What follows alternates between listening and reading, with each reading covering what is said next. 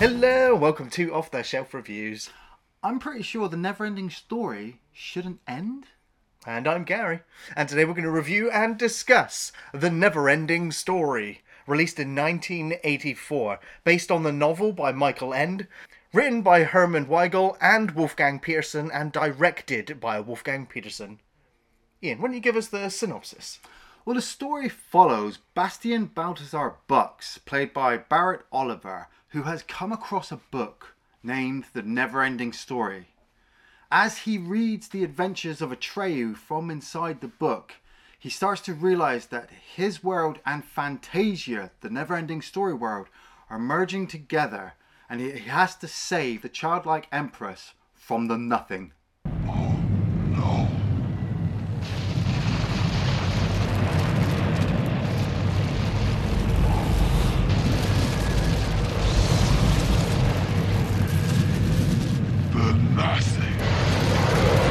So this was like pretty big news in Germany. Right. And that's what most people kind of tend to forget with this film, is that it's a German film.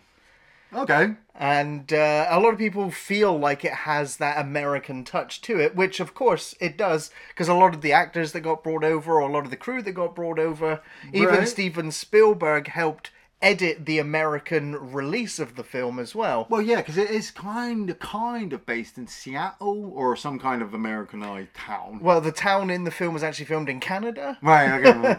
Okay.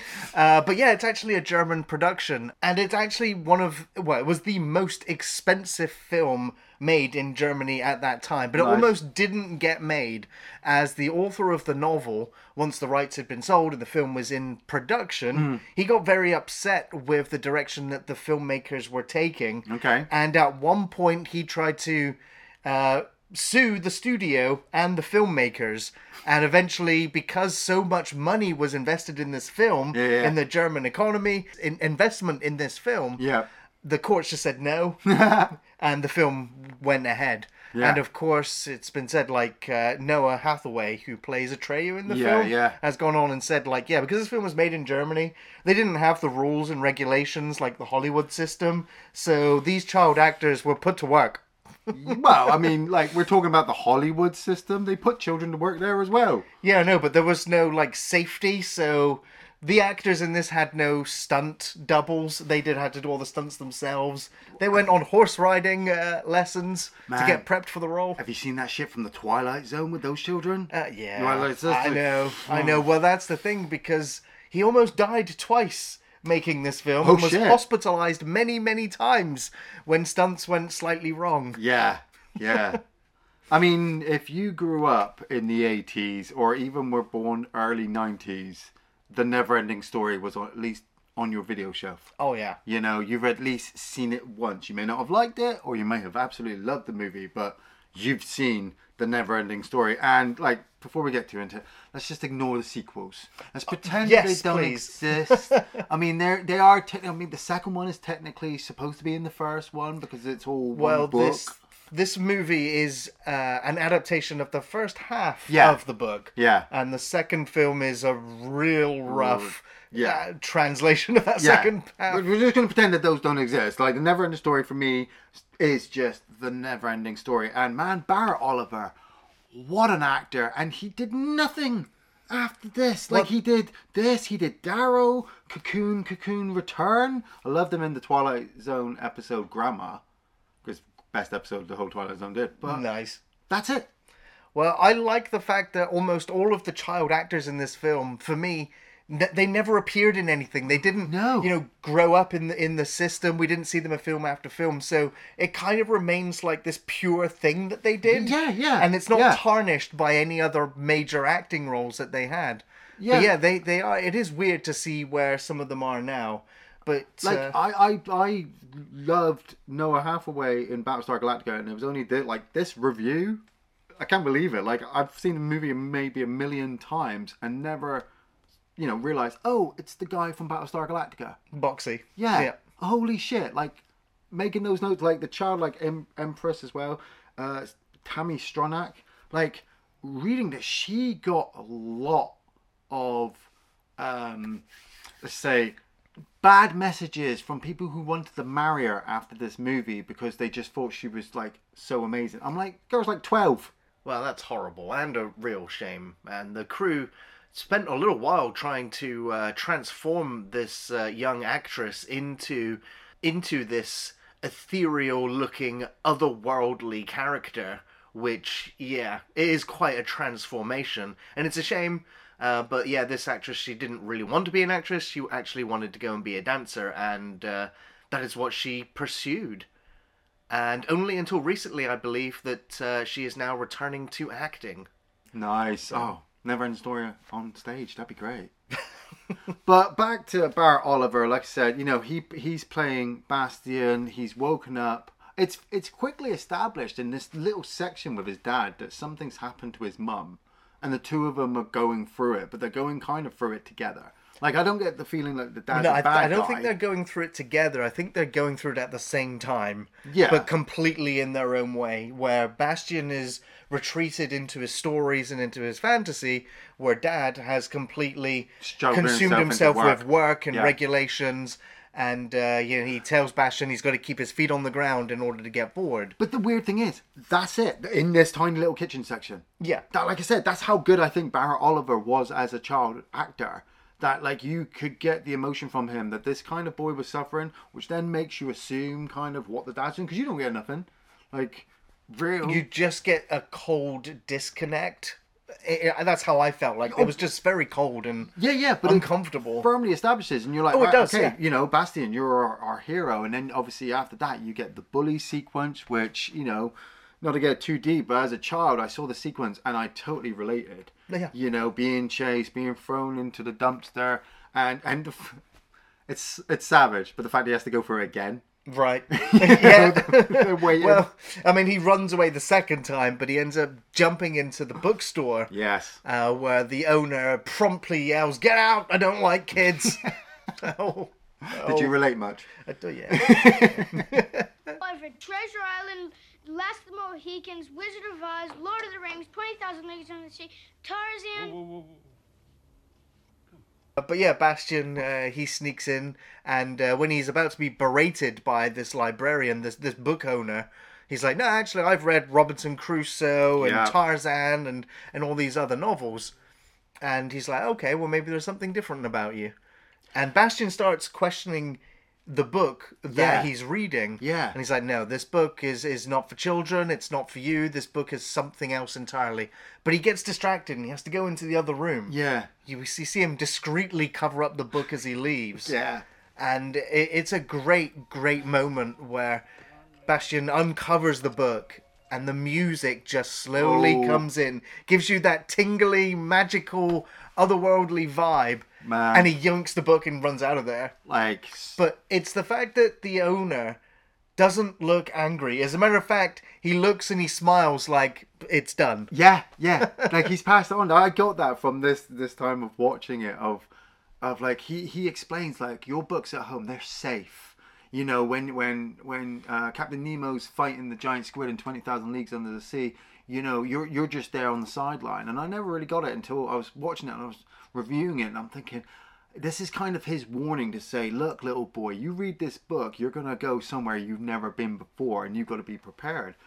But at the same time, with how the story develops, with how the world of Fantasia is kind of falling apart, it made me kind of think of, is this old man looking for this little boy because he can't keep reading? He's been reading since he was a little boy, and he's kept the world of Fantasia going, and you know, he's now got to pass it on to Bastian. Speaking of the music, my friend. Wow. Yeah, the music in this is incredible. It's composed by Klaus Doldinger, who also composed the music for Das Boot. Oh, nice. And so, yeah, he brought in, like, the orchestral sort of music, the classical sort of music, the fantasy element to it. But they also brought in Giorgio Moroder, and Giorgio brought in a kind of new synth wave kind of element to the film, a kind of pop sound to it, so that it appealed to kids as well. So what we end up with is almost like this perfect blend of orchestral and synth pop, and it really, really works in this fantasy setting. Man, that opening song, it will stay with you forever.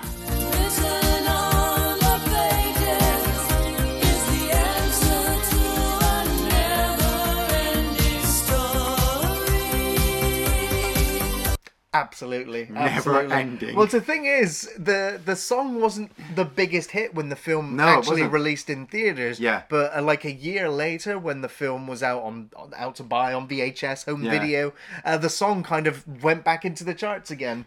And of course, it's only a few years ago that Stranger Things had a revamped pivotal it. moment, Yes. and the song was played again, and it just reminded everyone of that magical movie from their childhoods.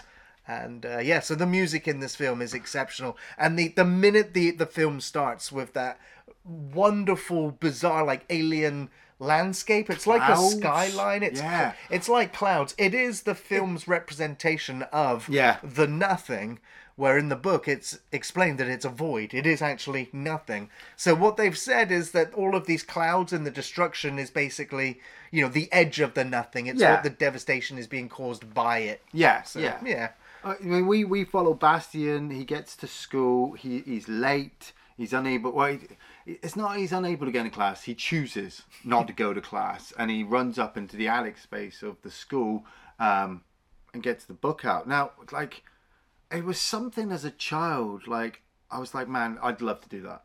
You always have that in films when you're a kid. You look at it and you go, oh man, I wish I could do that. Oh man, I wish I could do that. And with Never Ending Story, it was, man, I wish I could get to school, not actually get to class, just go up and chill up in the attic, read this badass book. And the way it converts from Barrett Oliver, Bastian, narrating the start to then some of the best practical effects ever, you're then already in Fantasia.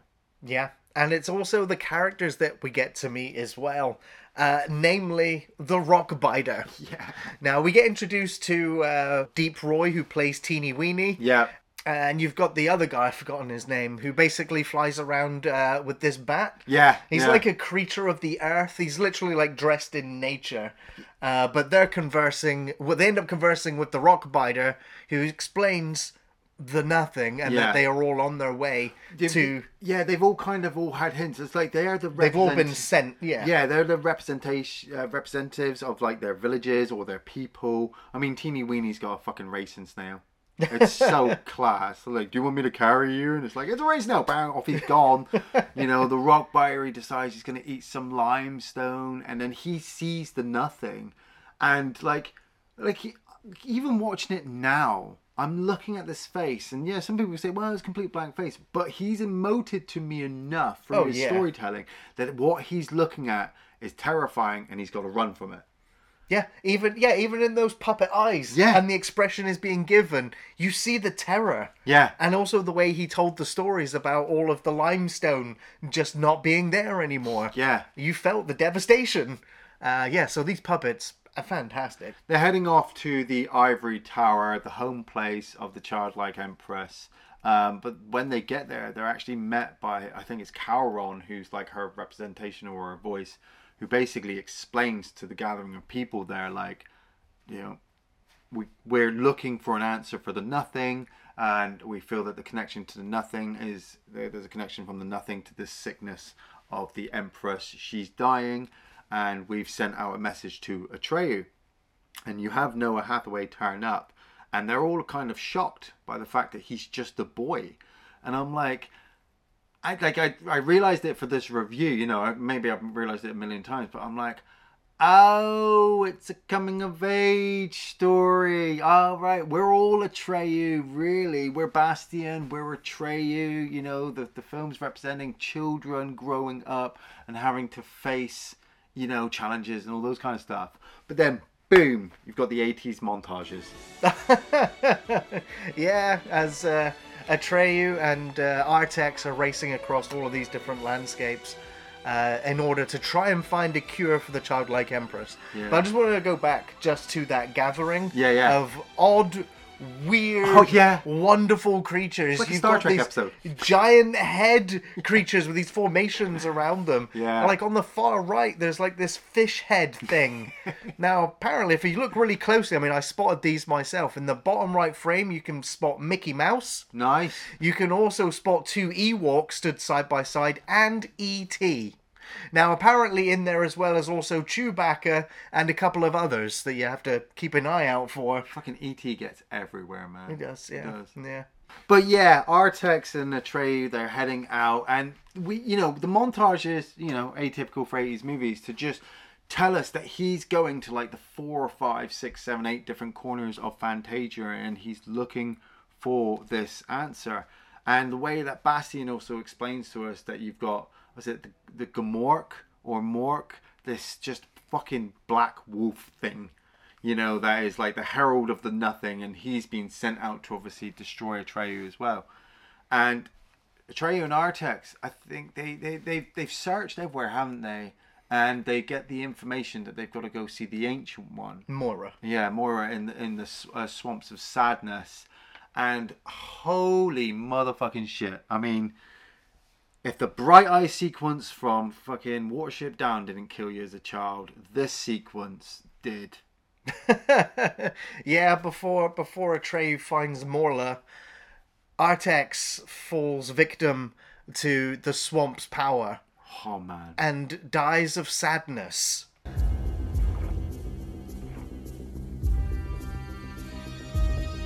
Come on, Artax.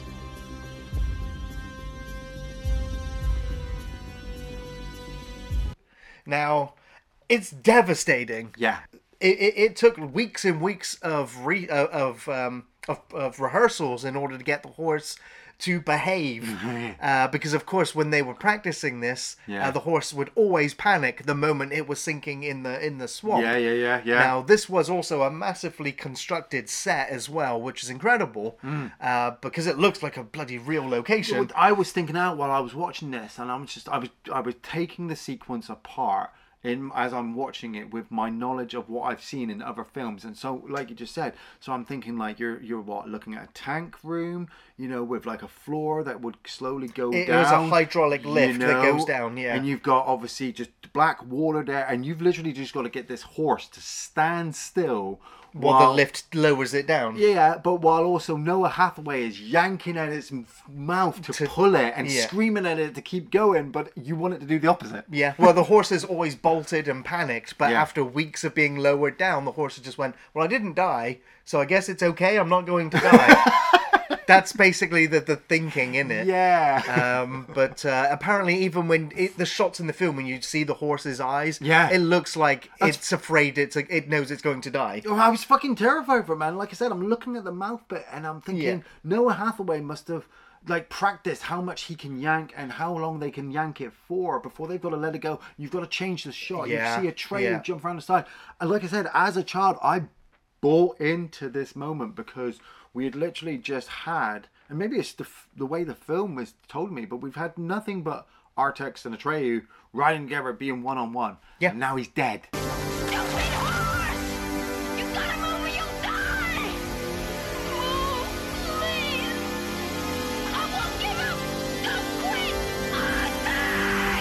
Fucking dead. I like the idea. It is absolutely soul-destroyingly, devastatingly effective. Yeah. And it's because of the performance. It's because of the music. It's because of the set. It's because we've just bonded with Atreyu and with Bastian, who's also bonded with him, through this connection that they're having.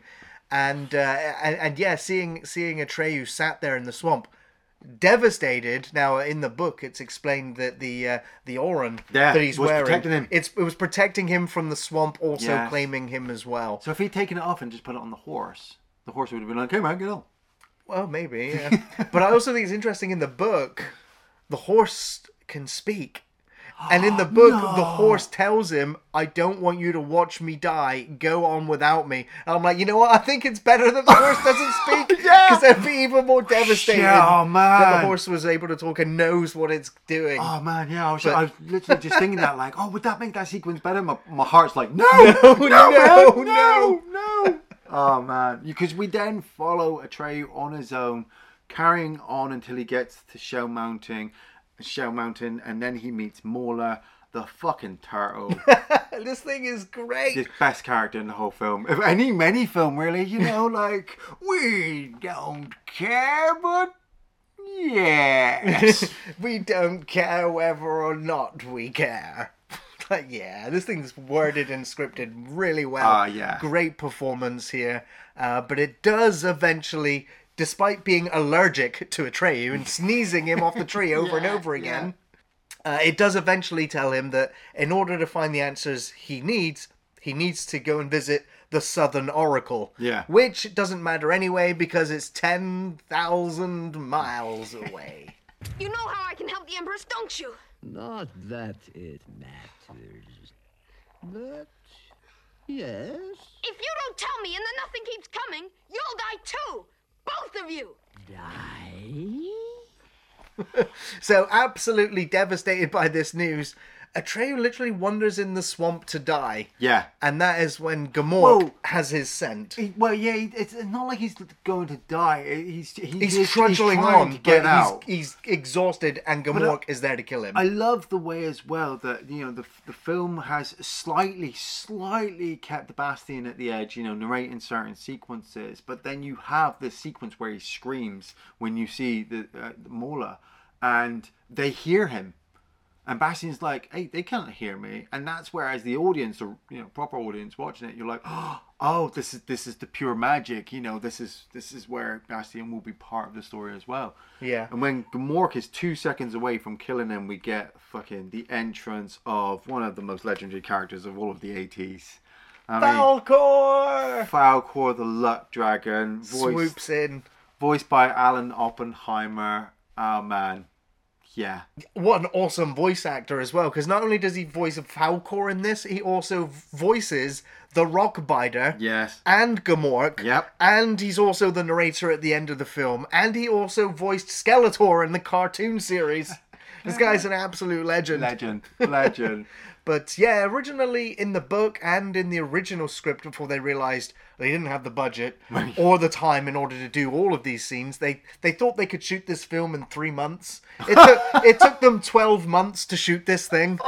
But yeah, there were scenes that they couldn't do in the film. And originally, Atreyu was meant to find Falkor sort of trapped in like a giant spider's web. And he would free Atreyu. He would free Falkor, and then they would carry on their journey. And there was also other scenes later on where Falkor and Atreyu were separated, which was the result of something else happening.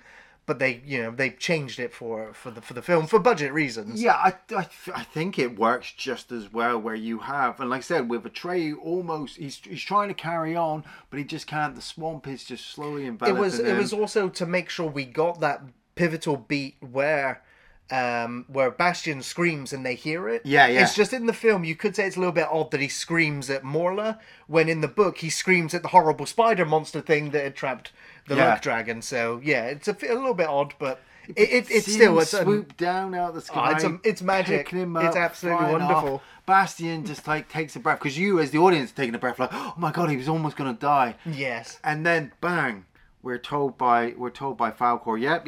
We're at the location of the Southern Oracle. We flew 10,000 miles while you were asleep. It's okay. You've still got time to save Fantasia. And we realized that the Southern Oracle is only like just around the corner, because we're introduced to these 2 gnomes. Oh, these gnomes are awesome. Yes. We've got Patricia Hayes playing Urgle, and of course we recognise Patricia Hayes as the good witch Finn Rizal from Willow. Yeah. And we also have Sidney Bromley, who plays Engiwook, who has one of my favourite lines in the entire film. Something that I've quoted forever since. What is that? Don't quote me, witch. Get on the winch, witch. No. I love this. Like, weirdly, that it didn't have a lot of budget for this movie. I mean, it had quite a bit, but not as big as you would see. But some of the effects are so on point, especially like this section with Atreyu, with the gnomes in the background, and then that's where we see the Southern Oracle. And oh man, I love me some Southern Oracle. Oh, why is that? Just because they just seem so bosom. I see. It's the first test, and it's the test of one's own self-worth. Yeah. And just so we can kind of see as an example what would happen should Atreyu fail this task, we see this knight riding along on his horse. Everyone gets quite excited, like he might actually make it.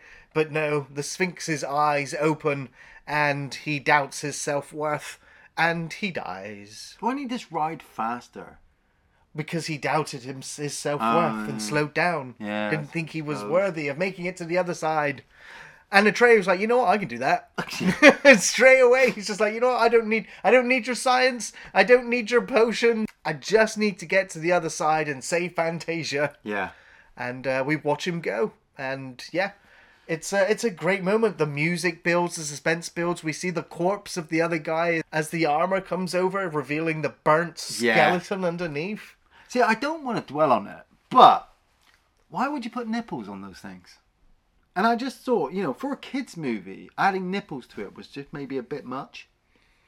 Well, like I said, I'm glad they put them there. Yeah, go totally. Yeah, I've always remembered those things, but it's just like I said, as you watch him with Atreyu, as he's looking up, and you're like, like, if those things kill me, I could kind of live with it, But he runs through, dives to the other side. We get the immortal line. He made it! He made it! I love that scene as he goes down in the basket and rolls out the end. Got to fall out the basket again. Oh.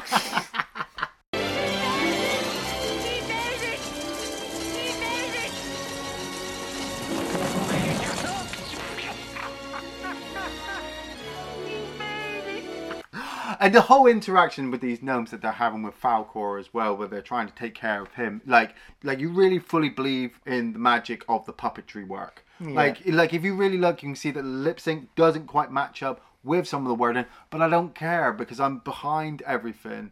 And then we have Engiwik explain to us that, Atreyu has to face his second challenge, which is the magic mirror, which is basically, to see himself reflected at himself.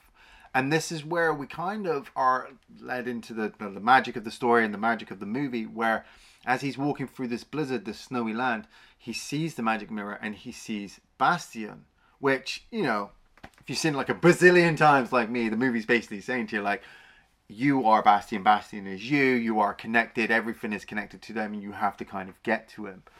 And as he heads through the second task, Bastian's still a bit freaked out by all this. Like, what the fuck? He decides to throw the book away. Like, he's had enough. He should really go home. But the school's shut. Yeah.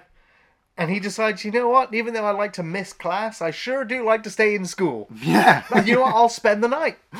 Yeah, I'm going to spend the night in the school attic. I'm just going to finish this story. We can hear the weather getting nasty outside as he's engrossed in lighting these candles. Yeah. Not eating all of his food right away. No. We do keep cutting back to Bastian. We're always reminded that he's there and on this journey. And it is a great moment where they're kind of reflected in each other. Yeah. As they look at each other. But then, Atreyu walks right through the mirror. Yeah. And to find the Southern Oracle. And they explain to him that in order to save Fantasia, what they need to do is give the childlike empress a new name. Yeah. But it cannot be given to her by anyone from Fantasia. It must come from an earthling child. Yeah. And Atreyu's like, well, how do I find one? Yeah. And so he's then tasked to go and travel to the boundaries of Fantasia, where he may find an earthling child who will be able to give the childlike empress a name. Yeah. I just want to bring it up as well. It's interesting that it's called Fantasia, which is like a great name for it. Yeah. But with the German adaptation into English, Fantasia was called Fantastica. I can just imagine, like, this film just would completely lose its majesty, I think. Yeah, like, Fantastica sounds like more like a rave. Right. Like a club you go to, where Fantasia really sounds like a land of, a book. Yeah. Like We'll probably explain why we saw Mickey Mouse earlier. Yeah, that's it. I always thought about that with their movie as well. But Atreyu ends up on the back of Falkor, and they literally race to the edge of the boundaries of Fantasia. Yeah, but he's knocked off, isn't he? He's knocked by off the nothing. Yeah, he's knocked off of Falkor's back, and he loses the Orin as well. So he washes up on this beach. We see Falkor flying around, looking for him, looking for the Orin as well, and Atreyu comes across the Rockbiter, who, you know, explains that he lost his snail friend, he lost his bat friend, you know, his hands were just not strong enough to hold on to them from the nothing. And this is, for me, like... he's literally just going to sit there and die. It's almost more depressing than Artax falling into the swamp and dying. Yeah. Like, watching this giant creature just sit there utterly defeated, ready to face the nothing. Yeah. It's I mean, you can see he's even crying. Yeah, he and cries. And he ends up just repeating himself. They look like big, strong hands, don't they? I will just sit here and let it take me away too. They look like good, strong hands, don't they? So horrible. Amazing. Just so amazing. And Atreyu's just like, he's shocked. He's just like, well, what am I supposed to do? Like, he stumbles into this room and he looks and he sees all the paintings around the room, you know, depict his adventures, you know, meeting Chiron at the beginning, getting the Oran, stumbling through the Swamp of Sadness, and then he finally comes face to face with Gamork. He sees the picture of Gamork and then sees the wolf there, and the wolf basically explains to him, like, I'm looking for this hero, I have to kill him. And Atreyu's just like, what's the name of this hero that you're looking for? And Gamork's just like, Atreyu. And they realize that they're supposed to face each other. Now, crazy enough, when I was a kid and watching this, the film kind of feels like it should just be this first half. Like, the second half does go into the second movie and doesn't really work. But having this ending where, you know, we just have to get the name for the Empress. We just have to break the boundaries of Fantasia. And we have this final fight sequence between Gamork and Atreyu where he pulls out that small little dagger and he kind of just stabs him, you know, and he takes a bit of injury himself. But we have Falkor fly around. He's found the Oran as well, and he just so happens to rescue Atreyu just as the world of Fantasia just kind of falls apart. Yeah, and Fantasia is utterly obliterated. You know, the music is really somber. We're just seeing, you know, bits of rock and bits of debris just floating in the void of space. Yeah. Now, granted, we know this is a mystical fantasy kind of land, so I'm like, he's in space, how's he breathing? The Luck Dragon. Okay, right. But I'm just saying, it's the mystical fantasy land. Like, it doesn't matter if the nothing has claimed everything. Some creatures might still exist, and so they're hopeful that just maybe the ivory tower still stands. Yeah. And it's that majestic moment when the rock clears, the music plays, and you're like, there's still hope. Yeah. But again, once Atreyu makes his way in there, and the Empress explains that actually, no, you didn't fail. You brought an Earthling child with you. Yeah. And she explains that he was there when he lost Artax in the swamp. He was there when he faced Gamork. He was there all along the journey, and that you had to go on this journey in order for this Earthling child to bond with you, in order to come with you on this adventure. Well, it's even the bookstore as well. She was like, you were with him with the bookstore as well, and Bastian's just like... Well, that's the thing that this film does, which is absolutely incredible. Yeah. Is that it breaks the fourth wall. Oh, yeah. Within the fourth wall. Yeah. Because she looks directly at the camera and asks for Bastian to call and give her a name. Yeah. But she also comments that there are people watching Bastian. So she's aware that we are characters in a book from a character that's in a film being watched by us watching the film. Now, Bastian is told this information, but he completely doesn't get it at all. That's it. But that's just like Atreyu not getting it, that he's a character in a book being read by someone. And so like, the audience members are like, what? Like, but the film just races right past it, so you don't get hung up on it, but it's there. The self-awareness of this childlike Empress is amazing. The never-ending story? What's that?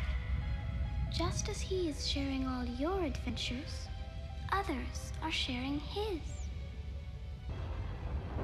But that's impossible! Yeah, now, I swear to God, I watched a version as a child where you do not hear her name.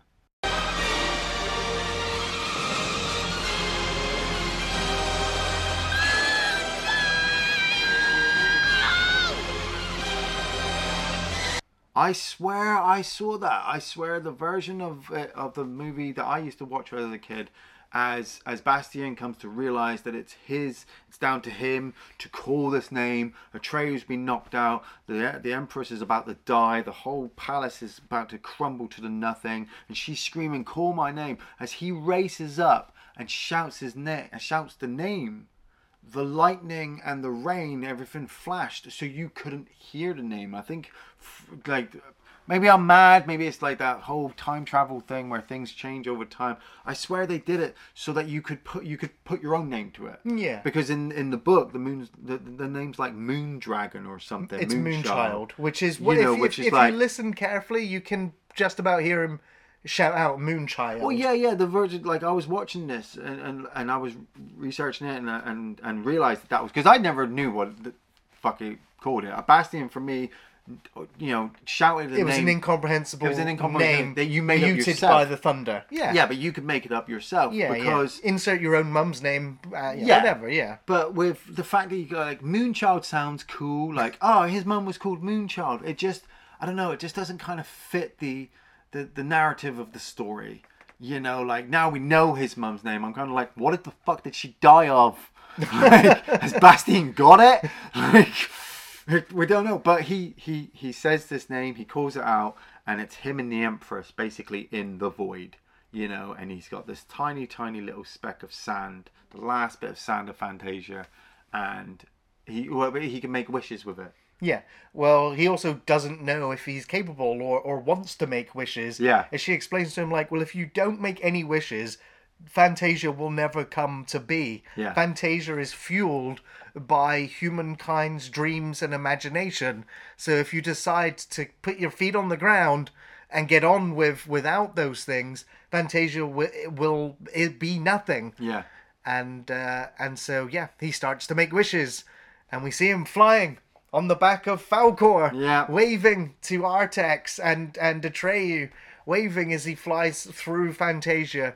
And this is where the screenplay kind of ended, and it felt like an impending disaster for the team because they know this is only the first half of the book. So they're like, so how do we end?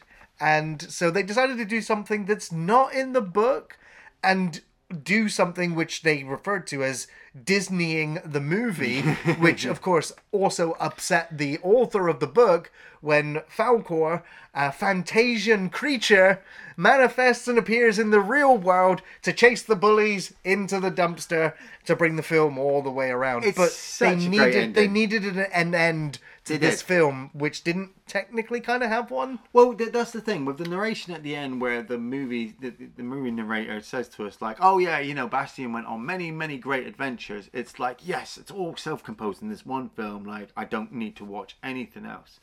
The sequel, the sequel has the point where Bastien loses his memories and he has to choose between being in Fantasia or being in the real world, because he's being manipulated by all these different people. The film doesn't do it very well, but it does it. Yeah. It does the second part, and it just doesn't work. The ending of the first one, fuck yeah, he flies that wish dragon, and I don't care where he came from. I don't care where he's going back. Bastien has this magical book. Right? Okay, that's like anybody who's gonna read it. I'd love to see like do we all see the same story, or are all our stories different? Like, maybe the whole book's blank. And it's just different for everyone else. But that's the idea. Yeah. With just the ending, telling us that Bastien went on many great adventures. You're just like, sit back, relax, music kicking. Hell yeah. Well, Liam, what were your favourite scenes from the Neverending Story? Oh, man, pretty much all of it, really. Though, I do love most of the effects with, the prosthetics and practical effects and puppetry and, the rock biter, the bat guy at the beginning, teeny weeny on his racing snail, all the little special effects, the Chiron and there's an audience of weird people out there, just every set, obviously, the Southern Oracles, it is, and the gnomes, just the way that they all work and interact with just all the different sequences. It's not my favorite, but it always will be my most memorable scene is Artax in the swamp. Hell yeah. The opening visuals and the song, like the moment the film starts, you're in there. Yeah. In that world. The song just carries you into this fantasy world. Fantastic. I love the book reveal when we first see the Orin and the title and the music slowly fades up. Yeah. That's great. Gives me goosebumps every time. As you mentioned it, the swamp of sadness, just soul destroying. It stays with you forever. And I know so many of us who play video games will name their horse Ardex in honor of the fact that we're still probably not quite over it quite yet. Yeah. Of course, Falkor, the luck dragon, that design, now in the book it's more like a lion, but they decided to puppify and turn it more into like a friendly flying dog. Yeah. But it is just so lovable. It always reminds me of one of those Chinese dragons you see. It does, yeah. But it's kind of got like the face of Gizmo or the face of like Baby Yoda, but there's Falkor.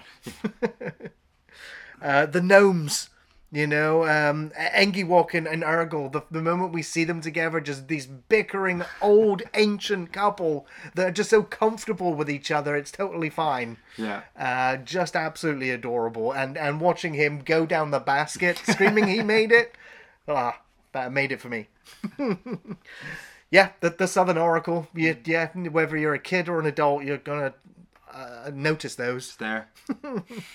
The nothing itself, when we're seeing the devastation it's causing on the land, watching the ground crack or scenery just get taken off screen. Yeah. Fantastic. The final rock biter scene where he sat there completely defeated and ready to die. That gets me every time. Would you say he's hit rock bottom? Oh, God. Well, I would say. Again, the sequence when the nothing has destroyed everything and they're just kind of floating in the void, and the moment the ivory tower just comes into view, again, when the music cranks it up, great moment. Yeah. The fourth wall break within the fourth wall break. It's such a mind-bending, oh my God, did this film just do that at this point? Yes. That's awesome. Yeah. Well, Ian, do you recommend The Neverending Story? I totes recommend The Neverending Story. I think I always will be. I think I'll be an 8-year-old man and somebody will say, what do you want to watch? I'll be like, Neverending Story! It's like, you could totally remake this fucking movie and get the second half of the movie into it. You could do the fucking Chronicles of Narnia with it and add like 5 or 6 people. Do the remake like they did with Jumanji. Just get us back into that world. You can make it into a fucking 12 episode, fucking 3 season shit on Netflix, Amazon Prime, or whatever. I'm just chucking ideas out there, people. The Neverending Story worked as a movie. Didn't cost too much.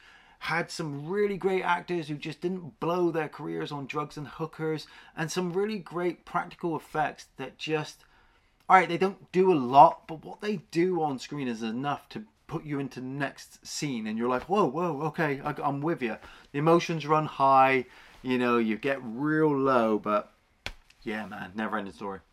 Yeah, well, they did actually consider a reboot back, I think, like 2009, 2011. Yeah. I believe it was Leonardo DiCaprio's production company that was looking at doing it.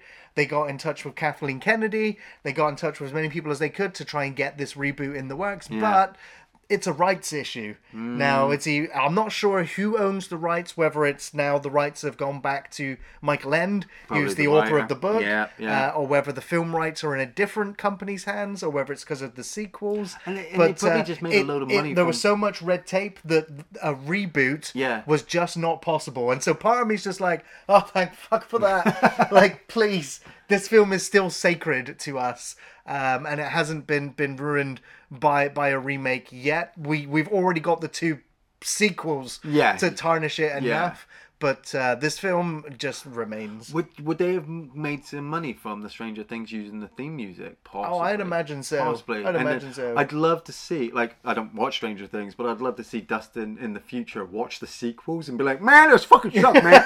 Yes, they have to do that. Well, I think it should come as no surprise that I am absolutely recommending The Never-Ending Story. This is essential viewing. It's a must-watch film, a classic from childhood that resonates today, a wonderful fantasy adventure tale with a positive message. I truly feel this film is timeless, and the story will continue from one generation to the next. The film has the power to take you on an emotional journey into a fantasy world rich in characters and imagination, filled with dangers and adventure, luck dragons and ancient ones. There is never a dull moment. This film is a handcrafted passion project with outstanding effects by Brian Johnson and all the makeup teams. The puppetry, the matte paintings, the sets, the costumes, the world of Fantasia is a fully realized world. It's top tier craftsmanship. The casting was perfect. Everyone delivered memorable roles that have or will affect anyone who's ever been touched by this film. The music by Klaus Doldinger and Giorgio Moroder is fantastic. The grandeur and majesty of Fantasia, it's otherworldly and ethereal at times. It's sad and reflective, then it's hopeful and graceful. Awesome, awesome soundtrack. Worth listening to also outside of the film. I highly recommend The Never-Ending Story. It's a film memory that has stayed and will forever stay. It means that much to me. To be a part of this never-ending story. To do what you dream, to believe in yourself and live your dreams. And that's what life is all about. Thanks for watching Off the Shelf Reviews.